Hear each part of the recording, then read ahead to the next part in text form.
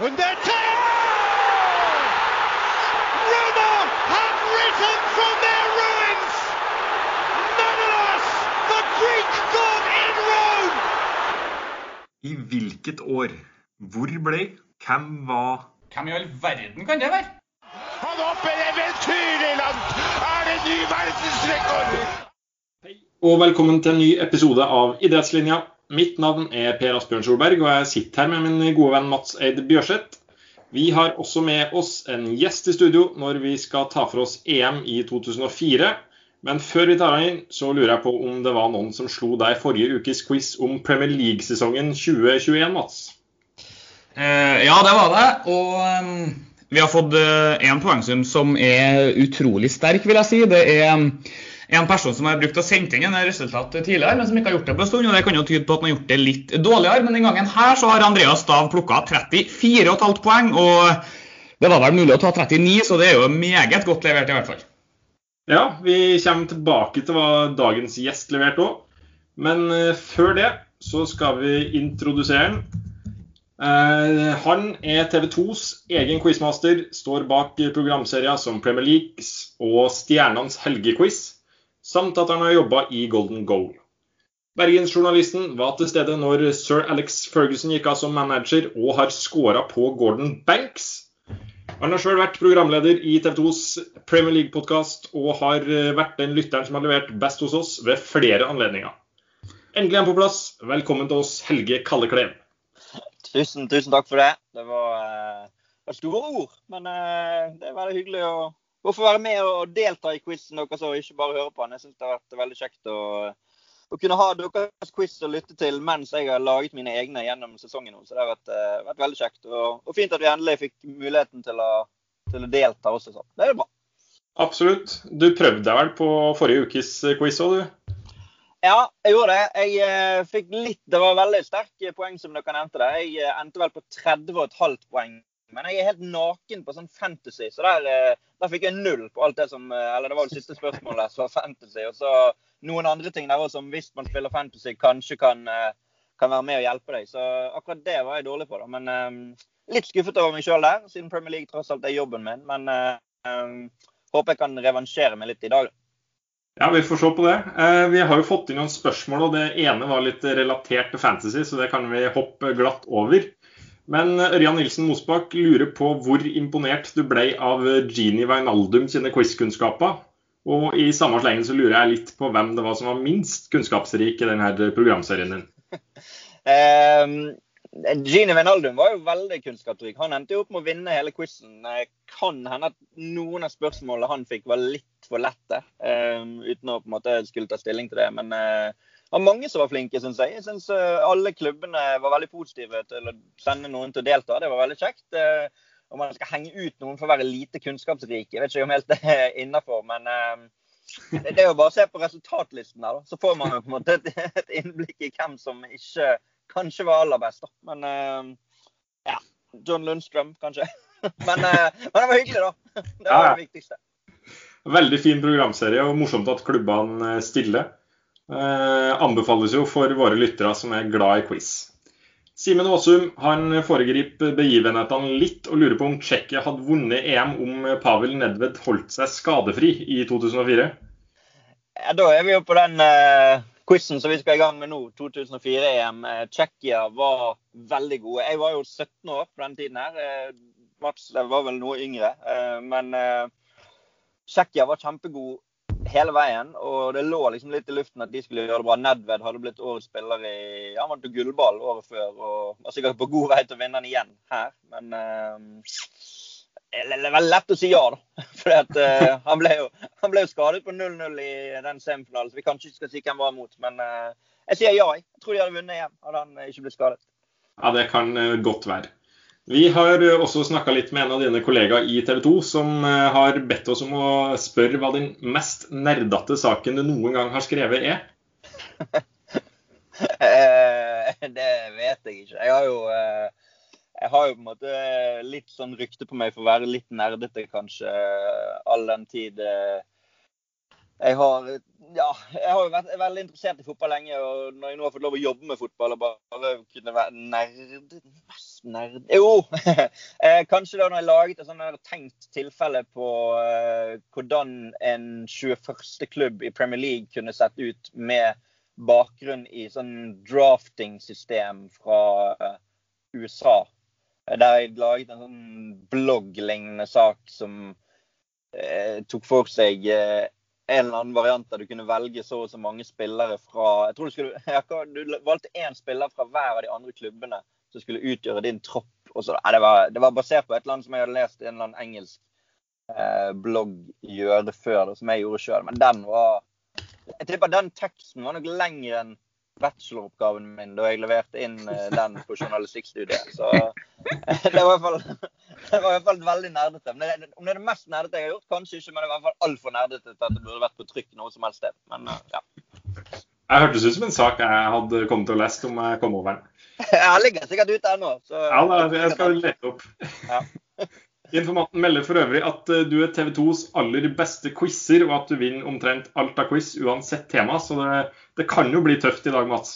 Ja, med tanke på at jeg var 10 år når det her mesterskapet var spilt, så har vi vel en stor favoritt i dag, høres ut som. Og før vi kjører i gang med dagens quiz, så har du jo blitt bedt om å teste meg og Mats litt, Helge.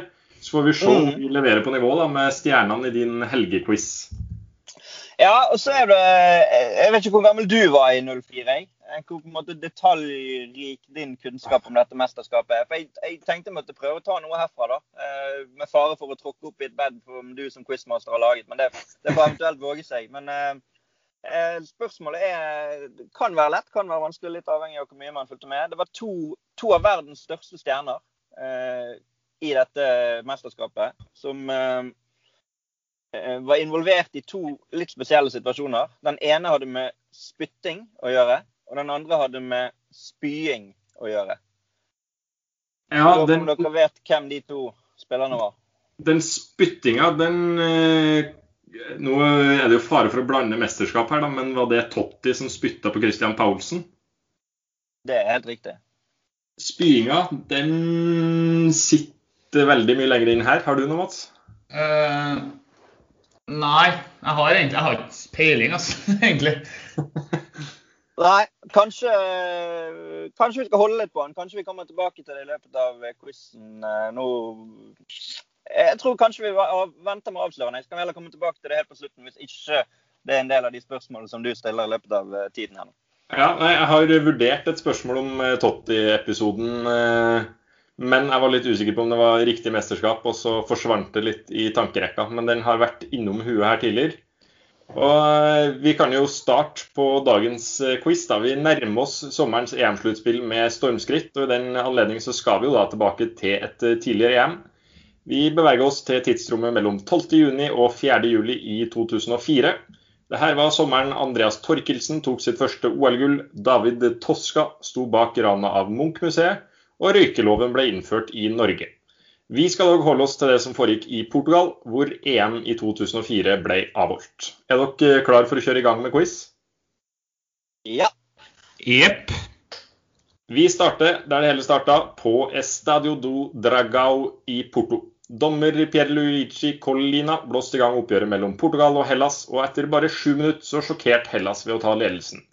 I oppkjøringen til mesterskapet så hadde de tapt mot Polen og gått på et 4-0-tap mot Nederland, men i EM fikk de en strålende start med seier mot vertsnasjonen. Jeg lurer på hvilket lag som svært overraskende røyker ut fra gruppe A, i en jevn gruppe hvor samtlige lag vant minst 1 kamp. Ja, og da er det sånn at jeg har jo hørt på denne quizen, så jeg vet at akkurat nå så skal vi snakke litt, uten å avsløre svaret, sant? Yes. Du vil frem til ett lag her, sant? For det er 2 lag som rykker ut fra denne gruppen, men du vil frem til det ene laget som var rangert som kanskje litt bedre enn det andre da, av de 2 som røk ut. Riktig. Ja. Det er jo et land som man tenker i dag kanskje at ville vært en enda større sjokk om hadde røkket ut. Selv om de også har røkket ut i mesterskap i senere år, og det har vært overraskende. Så vet ikke hvor mye mer man skal si, for å på en måte, må ikke avsløre for mye heller. Når jeg har disse quizene, så skal jeg egentlig ikke gi hint til disse Premier League-spillerne. Men jeg har gjort det noen ganger, for jeg føler litt med de av og til. Så. Jeg har sett med noen som får meg hint der. Ja. Jeg tror jeg nøyer meg med deg, hvis det er greit. Ja, Mats, det er vel nok til at man skal klare seg det der, ikke det? Jo, jeg er enig i det. Jeg kan jo legge til bare kort til slutt her, at hvis man har sett den gruppa der i hvilket som helst mesterskap, så hadde det vært 2 lag som hadde skilt seg ut som soleklare favoritter til å gå videre. Og så er det et av dem vi skal frem til her da. Ja. Videre skal vi til gruppe B, hvor Frankrike og England møttes i den første runden. Her ledet 2 klubbkamerater hvert sitt lag ut på banen i en kamp mellom 2 stjernespekka lag. Englands kaptein sto for en målgivende passning når Frank Lampard satte inn 1-0 før han brente et straffespark. Den eneste straffebommen i normaltid i det her mesterskapet. På vei inn i overtida så det likevel ut til å ende med 3 poeng for England, men Frankrikes kaptein ville det annerledes. I spørsmål 2 så lurer jeg på hva de her 2 kapteinene het, og så kan du få med deg et ekstra poeng om du husker hvordan kampen ble avgjort.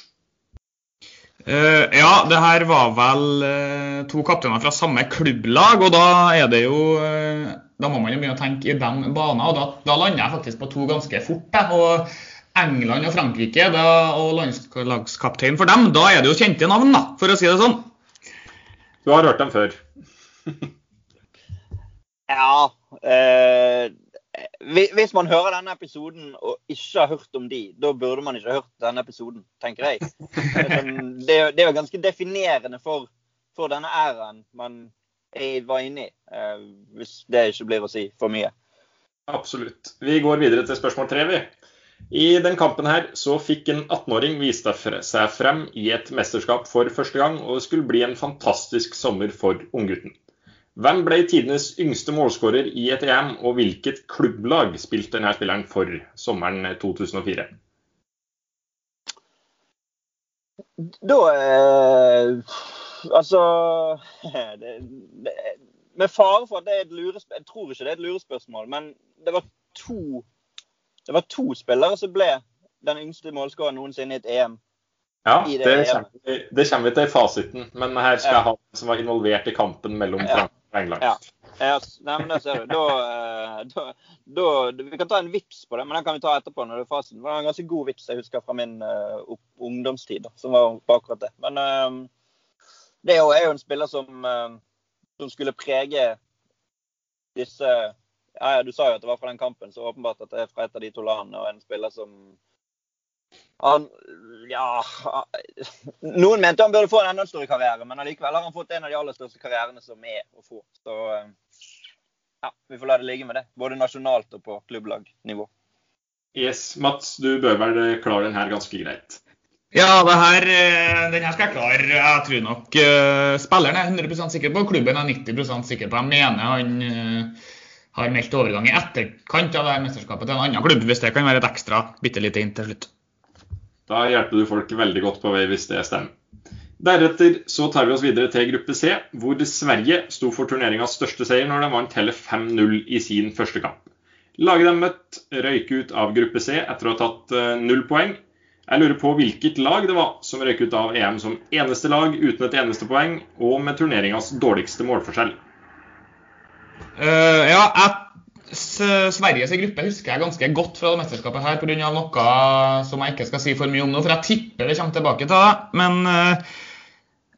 gjennom det så husker jeg i hvert fall 3 av lagene, og så tror jeg at jeg har det 4., men ikke 100% sikker. Men hvis jeg har riktig, så er det et lag som ikke er blant de største fotballnasjonene, men som på tida her hadde en angrepsspiller som var meget habil.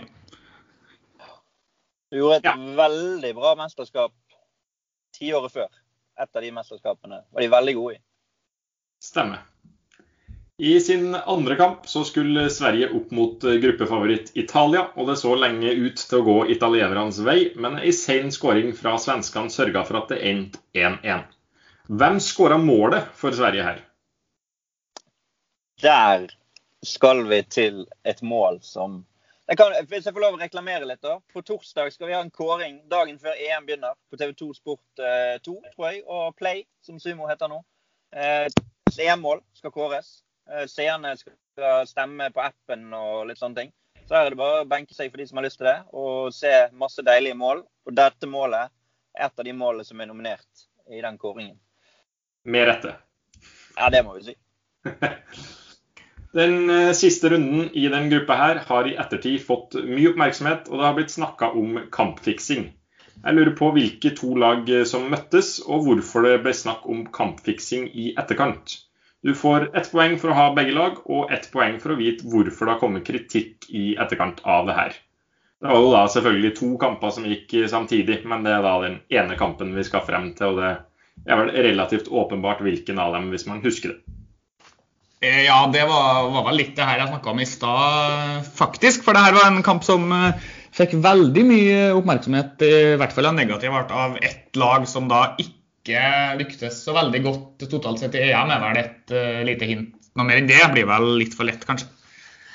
Ja, skal vi holde oss til det? Og så går vi til gruppe D, hvor nok et storlag måtte takke for seg i gruppespillet. Etter å ha gått gjennom gruppespillet uten seier, så røyk Tyskland ut, men vi skal i stedet bry oss om lagene som tok seg videre. Oppgjøret mellom Nederland og Tsjekkia var kanskje mesterskapets aller mest underholdende kamp, og det haglet med sjanser begge veier.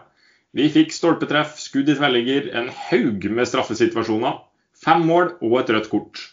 Det øyeblikket jeg husker aller best i kampen er det vi skal frem til i spørsmål 7. Og her er det jo en mann vi kommer tilbake til, som skåret kampen, så kanskje turneringas aller fineste mål, med en halvvolley etter et strålende angrep. Jeg lurer på hvem som sto for assisten på dette målet, og så kan du også få med deg et ekstrapoeng om du vet hvem som avgjorde kampen til 3-2-seier i oppgjøret. Ja, her var vi jo inne på Tsjekkia. Allerede i introen til quizen her, og han som ble nevnt der var jo en av flere profiler som man ble glad i på det tsjekkiske laget offensivt, og jeg husker jo det målet, det var et fantastisk mål, så han var vel ikke så direkte involvert kanskje der, så det er bare for å bryne hårene og tenke på hvilke andre tsjekkere som var med den gangen, tenker jeg. Har du noe mer å tilføye, Mats? Nei. Nei, med det så er vi gjennom alle gruppene, men før vi tar fatt på sluttspillet, så må vi ha med oss noen flere spørsmål fra gruppespillet. Og jeg lurer i spørsmål 8 på hvilket lag som var det eneste som tok full pott i gruppespillet. Ja, den tror jeg faktisk at jeg vet. Det er, ja, hvordan skal man hinte her da, uten å si for mye? Det blir vanskelig, men det er jo, de gikk jo videre fra gruppespillet da, og så var de et lag som til tider sto for veldig god fotball i det mesterskapet da. Ja. Har du noe mer å si som ikke avslører for mye, Helge? Nei, jeg synes det er vanskelig, det er vanskelig liksom. Det er ikke mye du skal kunne si, men de gjorde det bra, altså og så er det EM, sant? Så det er jo ikke så mange, det er jo bare 8 lag som går videre, sant? Så uten å på en måte, nei, jeg tror det må være greit. De kan ikke få for mye på alle spørsmålene heller. Nei, noe må man klare på egen hånd. Med 16 lag i turneringen så gikk det rett til kvartfinaler i 2004, i motsetning til hva det vil gjøre i sommerens EM, hvor hele 24 lag skal delta. Til tross for at det var langt vanskeligere å komme i EM 2004, så er det 3 lag som var med der, som ikke skal spille i sommerens EM. Et av dem her debuterte i et internasjonalt mesterskap i 2004, og har ikke deltatt siden. Hvilket lag var det? Da er vi jo på ganske lite land. Jeg husker det var veldig overraskende at de plutselig var med. Fordi at, ikke bare fordi at ikke Norge var med, men fordi at man var liksom blitt vant til hvilke lag som på en måte kunne kvalifisere seg. Og sånn. Særlig til et EM med bare 16 lag. Så jeg husker ikke helt hvordan de vant playoff, tror jeg. Norge røk jo i playoff mot et annet land som vi vel kanskje har vært inne på, uten at vi skal si for mye. Men et lite land i Europa som ikke hadde mulighet til å kvalifisere seg 15 år før, da, kan vi si. Det kan være mitt hint. Ja, har du noe mer her, Mats? Nei, det siste hintet der var bra nok, vil jeg si. Jeg tror også jeg vet hvilket land det her er snakk om. Ja, solid. Da høres det ut som nok ligger høvelig godt an foreløpig, så får vi se hvordan det går når vi nå tar fatt på sluttspillet. Med en litt vanskelig oppgave i oppgave 9, så går vi videre til et som antagelig er mer overkommelig i oppgave 10. I 2 av 4 kvartfinaler så gikk kampen til straffa. Den første sto mellom Portugal og England, etter at det sto 2-2 etter 120 minutter. England begynte straffekonkurransen og fikk en fryktelig start, men det var ikke før den 7. straffeskytteren hos de respektive lagene skulle i aksjon at det hele ble avgjort. I spørsmål 10 så lurer jeg på hva keeperen som tok av seg hanskene før han satte inn den avgjørende straffen heter for noe. Og så kan du få med deg hele 3 ekstra poeng om du husker hvilke spillere som brent straffa ellers i straffekonken. Ja, det jo du sa vel kanskje ikke hvem som vant her, gjorde du det? Nei, det sa jeg ingenting om, men da skal ikke jeg røpe det. Men det jo keeperen til et av landene, men hvis man har begge så det 50-50 hvis man usikker. Og i mitt tilfelle så jeg sikker på hvilket lag som vant dem i hvert fall. Og så husker jeg hvem som brant den første straffen som du nevner, og så husker jeg hvem som ble syndebukk. Så for min del så blir det å prøve å komme på det 4. svaret i det spørsmålet her da. Ja, tipper det kanskje den som blir vanskelig for folk. Jeg tror jeg har den. Jeg ikke helt sikker, men jeg tror jeg har den. Så jeg tror jeg har, ja, uten å, vi må ikke bli for eplekjekk, men jeg tror jeg har den. Den straffen jo ikonisk når han kaster hanskene der, og så det noe av det største fra moderne EM-historie. Kjempescena. I spørsmål 11 så lurer jeg på hvilke 2 lag som møttes i den andre straffekonkurransen i de her kvartfinalene, og du får 1 poeng per riktig lag. Ja, det var jo så alltid var gøy med straffekonk. Jeg husker, du spurte meg på forhånd hva mesterskap liksom, som jeg helst ville ha. Og da var jeg egentlig på EM 96, som var mitt første som jeg husker. Og der husker jeg alle de straffene som ble tatt omtrent, tror jeg, som 9-åring. Altså alt fra kvartfinaler til England vant jo på straffekonk mot Spania i kvartfinale.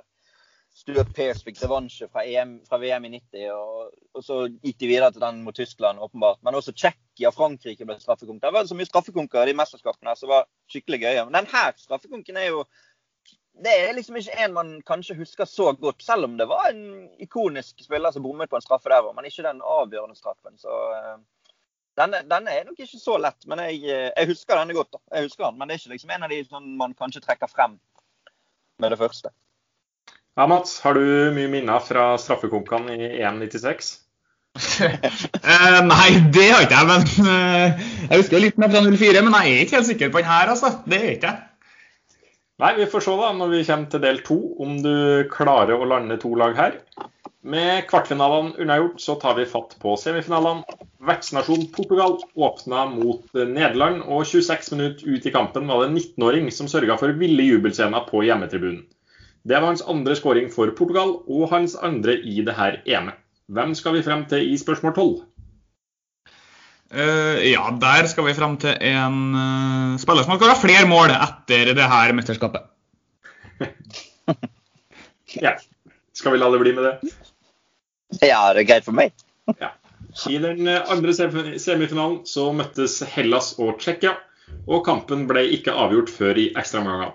Her ble kampen avgjort på en svært uvanlig måte, og i spørsmål 13 så lurer jeg på hva det var som gjorde det hele så spesielt. Og du kan også få med deg et ekstra poeng om du husker hvem som ble matchvinner i det her oppgjøret. Ja, hvordan skal man gi hint på det som var spesielt uten å hinte for mye? Det er vanskelig, synes jeg, for det tror jeg nesten man må bare... Det tror jeg man må nesten bare vite, eller ikke vite. Det vanskelig å gjette seg frem til. Det andre går jo an å gi et hint på, det rimer jo. Altså det svaret på det spørsmålet rimer jo. Han som skårte det målet, hvis man sier hans navn i en setning, eller i hvert fall en del av en setning, så det et rim som ble litt sånn populært å si. Det blir mitt hint. Hjelper det deg nå på veien, Mats? Nei, det her er den første jeg føler jeg nesten helt blank på. Det klart, matchvinner går det an å tippe da, men det spesielle, jeg kan ikke si at jeg kommer på det, så irriterer jeg meg litt, kjenner jeg. Ja, vi får se da når vi kommer til fasiten om du klarer å komme opp med noe fornuftig svar. Men her så har vi kommet frem til selve finalen, og det skal deles ut 2 poeng. Det første, det får du om du sikrer deg, det første kan du sikre det om du vet hvem som vant EM i 2004. Så dagens planke der, Det andre får du dersom du vet hvem som var trener for EM-vinneren. Ja, det er jo som du sier, det skal være planke den første sikkert, og der er det vel ikke mulig å gi så mange flere hint uten at vi sier svaret. Og den andre, hvem som var trener for laget, det tror jeg jo at jeg er ganske sikker på her, og det er jo en mann som ikke er fra det landet som vant. Vel. Det har vel kommet en ny sånn dokumentar, ikke det? Om han, eller om den. Jeg tror det har kommet en ny som heter hans navn med titel. Jeg har ikke sett den, men jeg mener jeg så et eller annet sted at det var noe nytt som var kommet nå. Kanskje det har jeg ikke fått med meg. Men kanskje når man skal unne seg når det nærmer seg EM-tider her nå. Den eneste målskåreren i finalen var for øvrig også det i kvartfinalen, og ble vinnerlagets toppskårer i turneringen. Hvem var det? Ja, der er det liksom, hvordan skal man hinte om det igjen? Uten å... Ikke så lett. Nei, det må være noe med navn. Ja, hvordan... Han har et navn som kan knyttes til noe himmelsk. Det er mitt hint. Hvis man er veldig rundbøyelig. Da er man tilbøyelig, jeg tror jeg, men kanskje hvis jeg står mellom to, så lander man på den riktige der, for... Ja.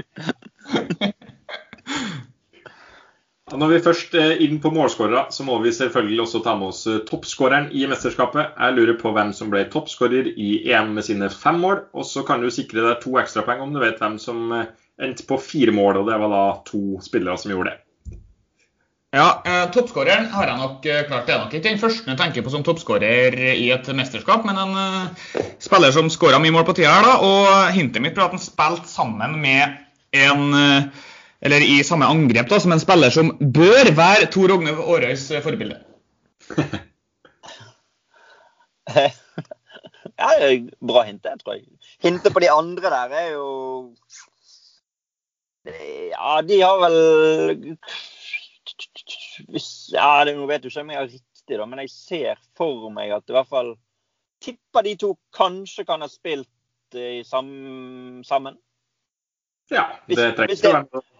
Det er ikke sikkert det er de to som er riktige da, men det er dumt å gi hint til noe som er feil. Men ja, i hvert fall det jeg svarer, de to har spilt sammen.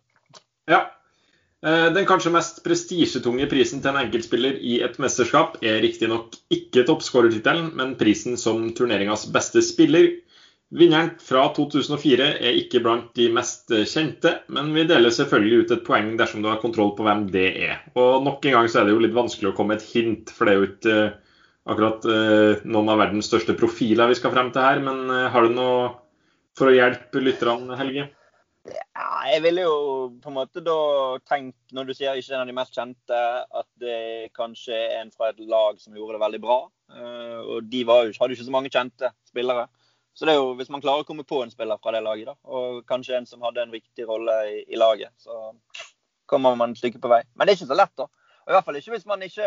For dette er nok et av de mesterskapene der de lagene som gjorde det aller best har færre spillere som man egentlig husker. Ja, det er nok fort det.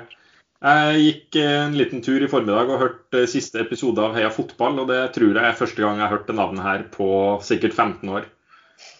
Så hvis man er ivrig lytter der også, så kan man jo ha fått med seg navnet på et usedvanlig merkelig tidspunkt før quizen her.